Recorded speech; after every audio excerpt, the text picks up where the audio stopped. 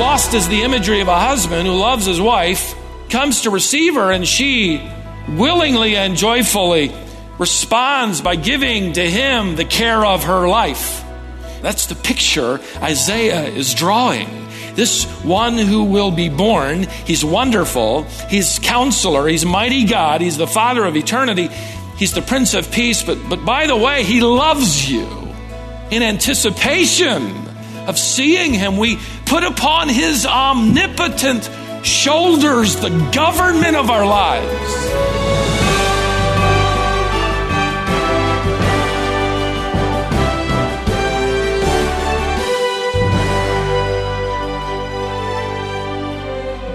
Have you ever experienced something so wonderful that it was hard to put into words? There just weren't the right words to capture what you were feeling or experiencing.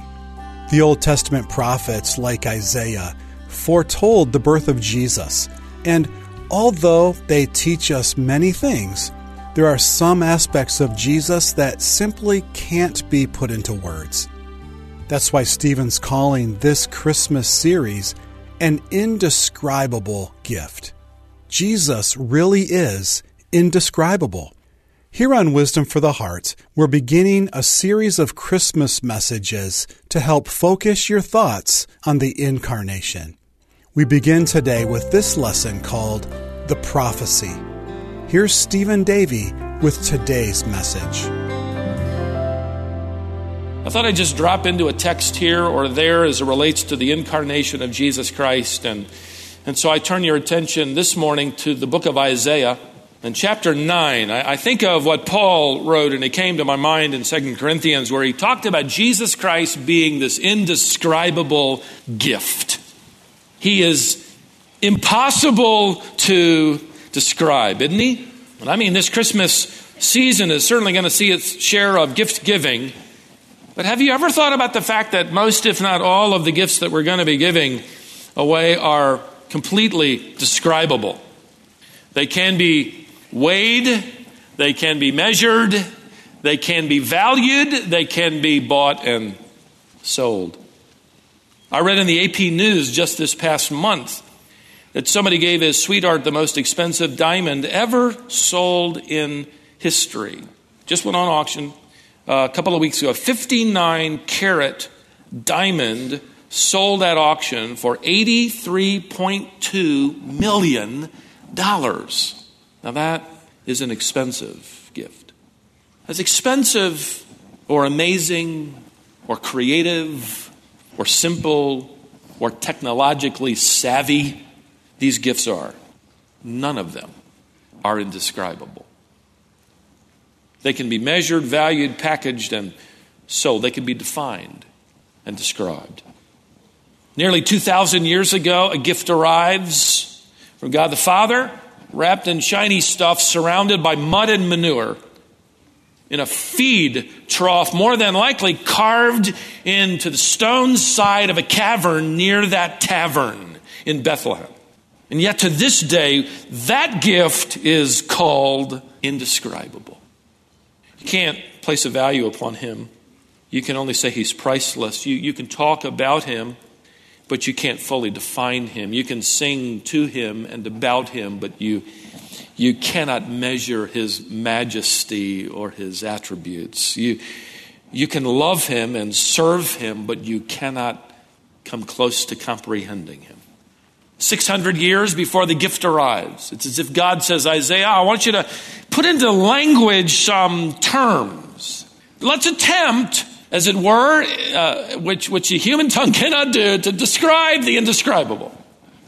It's exactly what will happen in Isaiah chapter 9 as we're given sort of an inkling of this indescribable Messiah, this gift, this Son of God. And Isaiah in chapter 9 and verse 6 will give us a list of descriptions. Look there.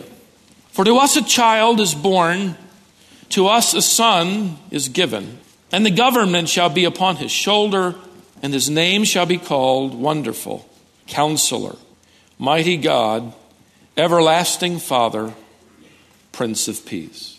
Now you notice it starts out by letting us know he's going to be a child or a baby. This relates to the humanity of Christ, God yet man. He's also called a son. That is a royal nuance to it. It also, of course, reveals his relationship of flesh and blood to the human race as the son of the Virgin Mary. But in Scripture, he'll be called the Son of Man.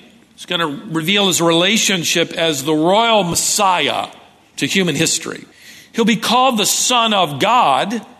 That'll reveal his relationship as deity within the triunity or the Trinity of God. For unto us a child is going to be born, a son is going to be given, but he's no ordinary baby. He is fully human in form and substance. He is royally messianic in purpose, and he is fully divine in essence. Now, Isaiah goes on to give us 5 descriptions of this little boy, this baby, who has already come. 5 descriptions of this indescribable gift. Let's drop in here for a few moments this morning and take a look at them. First, Isaiah refers to him as wonderful. There could be, I believe, a comma after this English word in your translation, serving not as an adjective but as a noun. Simply put, he's wonderful. The text isn't telling us that he's going to do wonderful things, and he will. Or that he'll say wonderful truths, and he will. That he will prepare for those who follow him a wonderful eternal future, and he will. Now, Isaiah is telling us here that he is wonderful. Hebrew prophecy is not based on flattery, it's based on truth. He really is, he's wonderful. I've had young ladies and young men in my office planning their wedding ceremony. I've had more than one young bride-to-be gushing to me, "Oh, he is so wonderful." And I think, give it a few months. Now he'll do wonderful things, and I'll look at him and say, do them as often as you can. He'll say wonderful things. He will act wonderfully on occasion. Isaiah says this one is consistently, unchangeably wonderful. By the way, I believe this first description could serve as a categorical heading. You could read it to understand he's a wonderful counselor, he's a wonderful mighty God, a wonderful Prince of Peace. In other words, the more you get to know him, the more wonderful he becomes. This indescribable gift from God is wonderful. Not only that, notice, his name shall be called Counselor. He never gives wrong advice. He never has to say, I wasn't aware of that issue, so let me back up and give you a little bit of a different direction. I'm sorry, I gave you bad advice earlier. I've done that. How about you? He never does. He never does. What a counselor. I'm going to say something that might take you by surprise. Every woman in this auditorium needs counseling. And all the men said?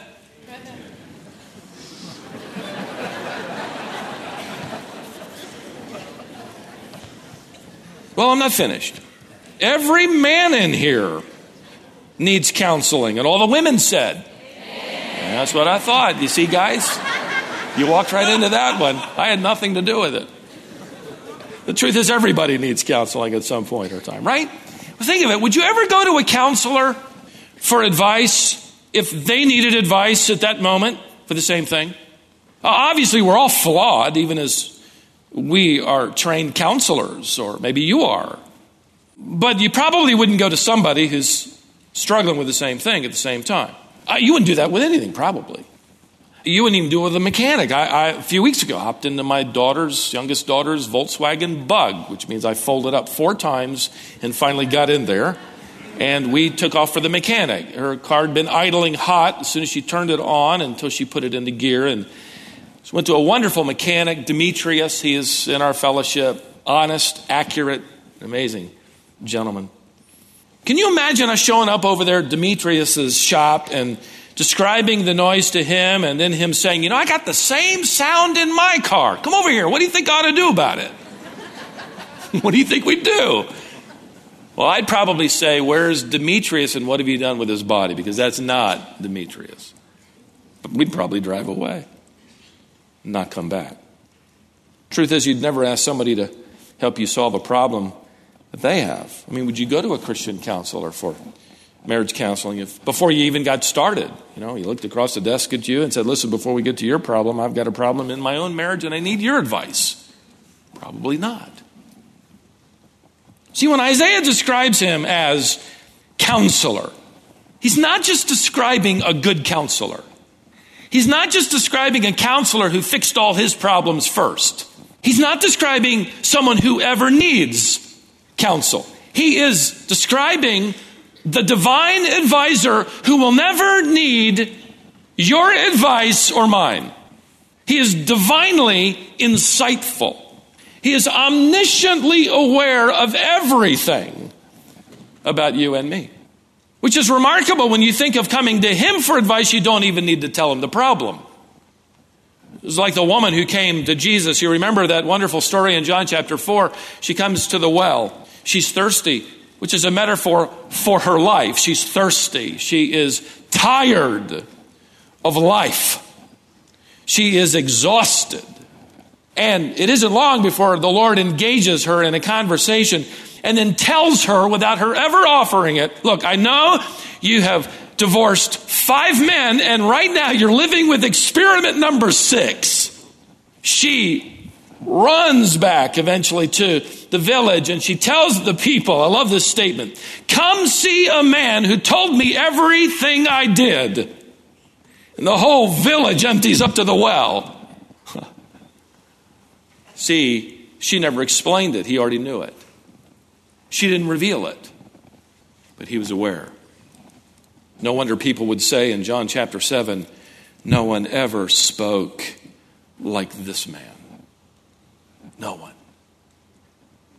The teachers in Jesus' day would quote each other. They'd quote this rabbi and that rabbi, and Jesus would say to them, now you've heard this, but I say to you, nobody spoke like that. Who has known the mind of God? And who has ever been his counselor? Paul asked in Romans chapter 11. And the answer is nobody. Not ever. Not once. Isaiah says, let me try to describe the indescribable to you. His name's going to be called Wonderful because he's wonderful.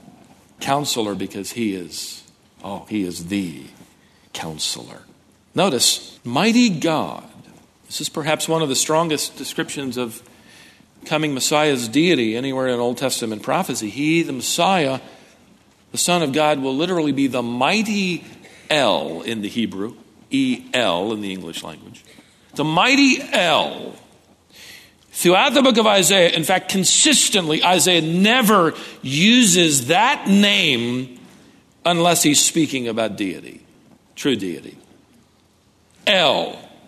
It forms the beginning of Elohim. Emmanuel. Elohim, triune God. Emmanuel, God who happens to be with us. He is the mighty El. So you think of that when you picture him lying in that borrowed trough. He's the mighty El. Think of it when he's standing before Pilate, that puppet. He is the mighty El. Think of that when he's hanging on the cross. That is the mighty El, not diminished.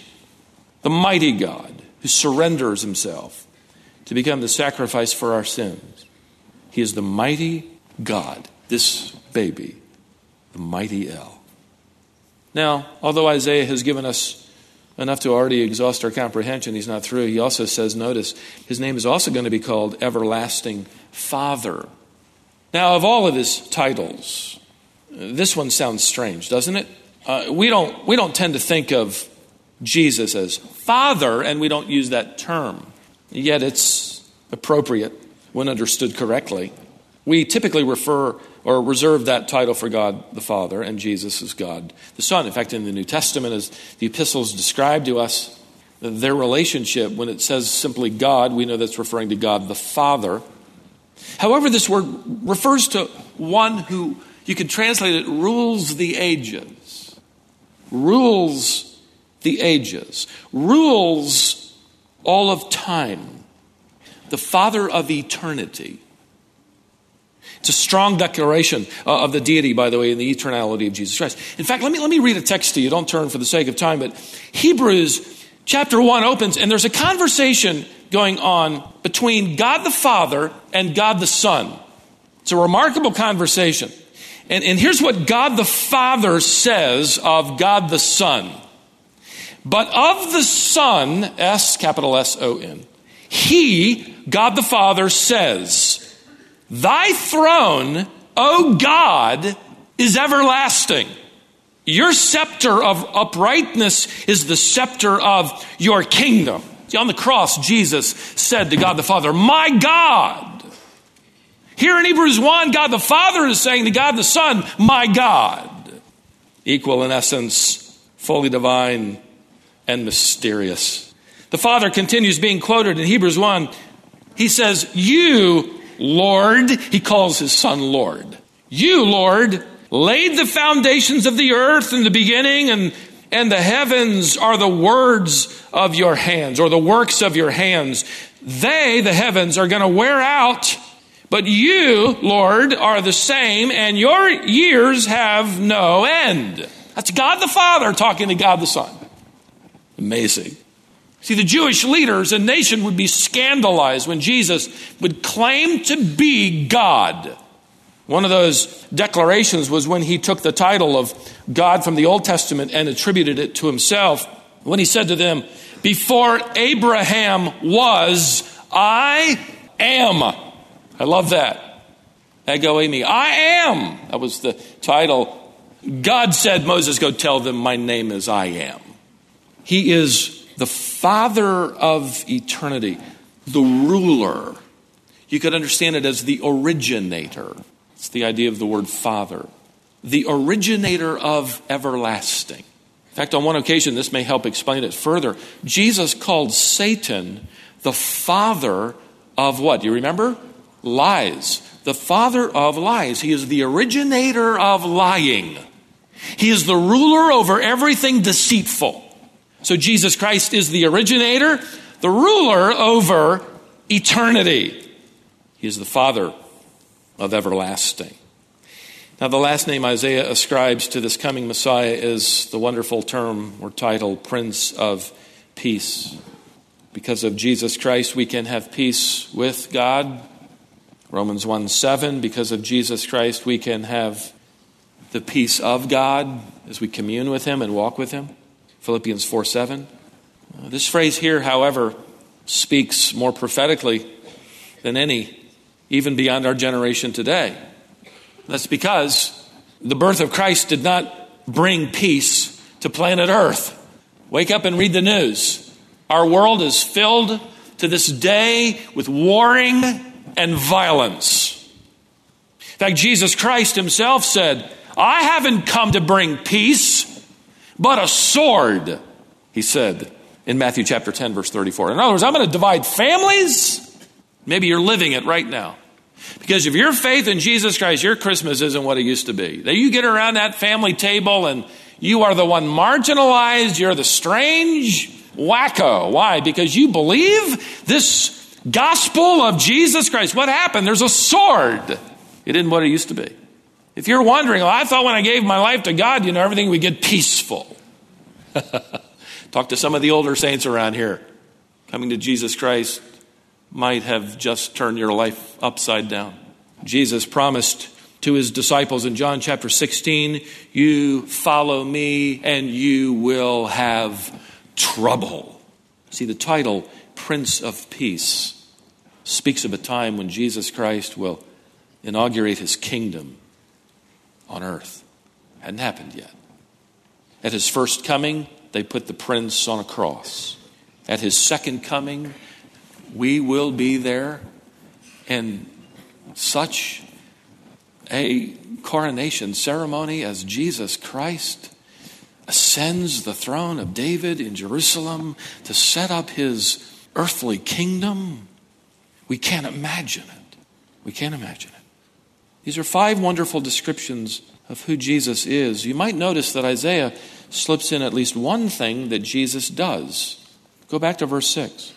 For to us a child is born, to us a son is given. Now notice I skipped this earlier. and the government shall be upon his shoulder. I love this. This is wedding terminology. This is the wedding terminology of a bridegroom processing with his bride. Now, to help you understand it, we have to dip back into Jewish culture and understand that their marriages they involved 3 different stages. The first stage was called the engagement. This is where a man went and sold all of his livestock, emptied his bank account, sold everything he owned, including the shirt off his back, and bought a diamond ring for his fiancée. Oh, wait, that's American. That's not Jewish. Wait, back to the text. That's our custom. But it was worth it, though, wasn't it, men? Yes, there you go. Okay, all right, with me. In Old Testament times, the engagement was actually carried out by the parents when the children were younger, because the marriages were arranged. I've mentioned before, we have Raj and his wife from India. They had an arranged marriage. They met by way of phone 6 months before they were to be married. Believing families still continue the tradition, many of them. He came up to me after the first service, and because I wasn't sure about his anniversary, because I'll joke with him as I see him in the hallway. Sure enough, I'll ask him, how's that arranged marriage working out for you? And he'll say, well, we're on our 12th year now. 12 years. They choose whom they will marry, and then they learn to love. There's some wonderful, wonderful truth in that, by the way. But the engagement was carried on by the parents. The second stage is called the betrothal. That's the kiddushin. That's a ceremony that will be binding to both families. In fact, at this ceremony, the bridegroom will come and pay the dowry. They're now older. They're about 12 months away from uniting. But at this ceremony, he'll pay the bridal price depending on his wealth. He will pay. It'll be in cattle, more than likely. It'll be clothing, if he's wealthy, even coinage.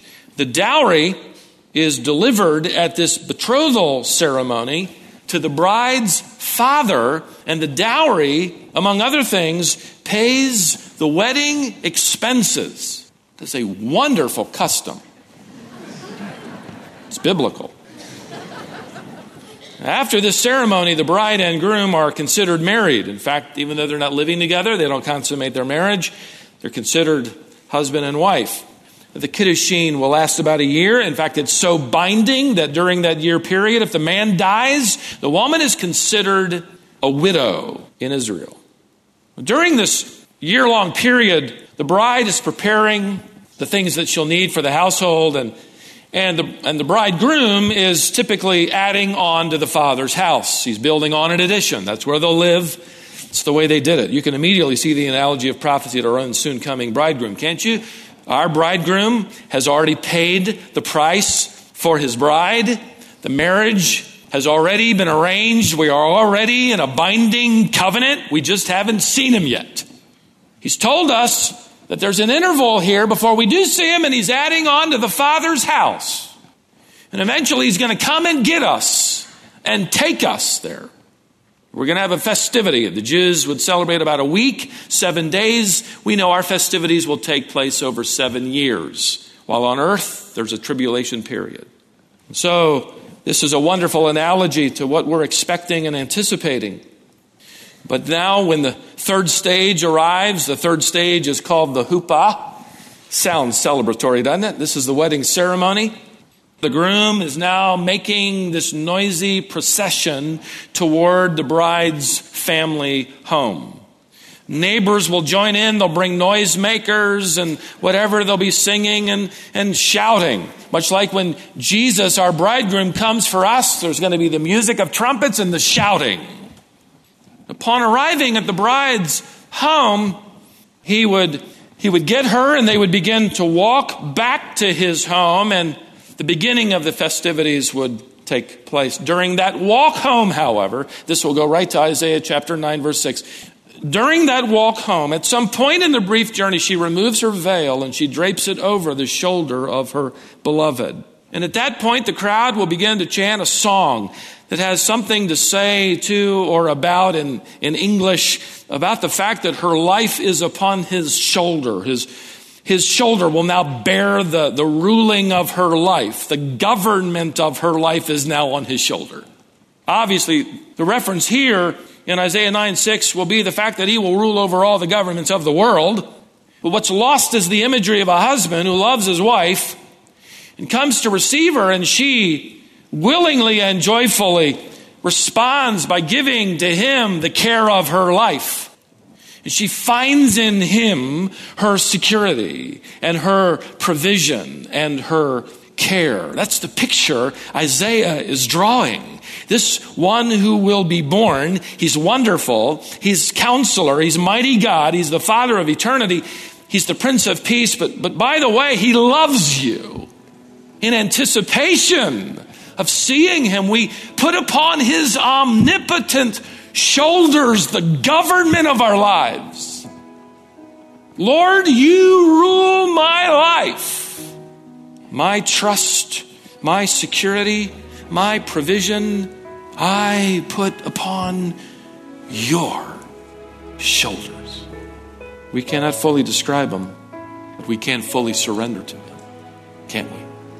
Even now, as you place the veil of your dreams, your hurts, your hopes, your longings, your wishes, your plans, your past, your future. You say, here, Lord, I lay this. I'm your bride, and I put this on your strong shoulders. And learn a little bit more that he is indeed wonderful. Wise counselor, mighty God, the originator of eternity, the Prince of Peace.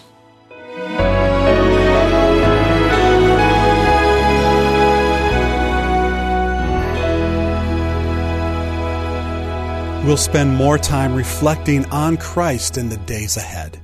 This is Wisdom for the Heart with Stephen Davey.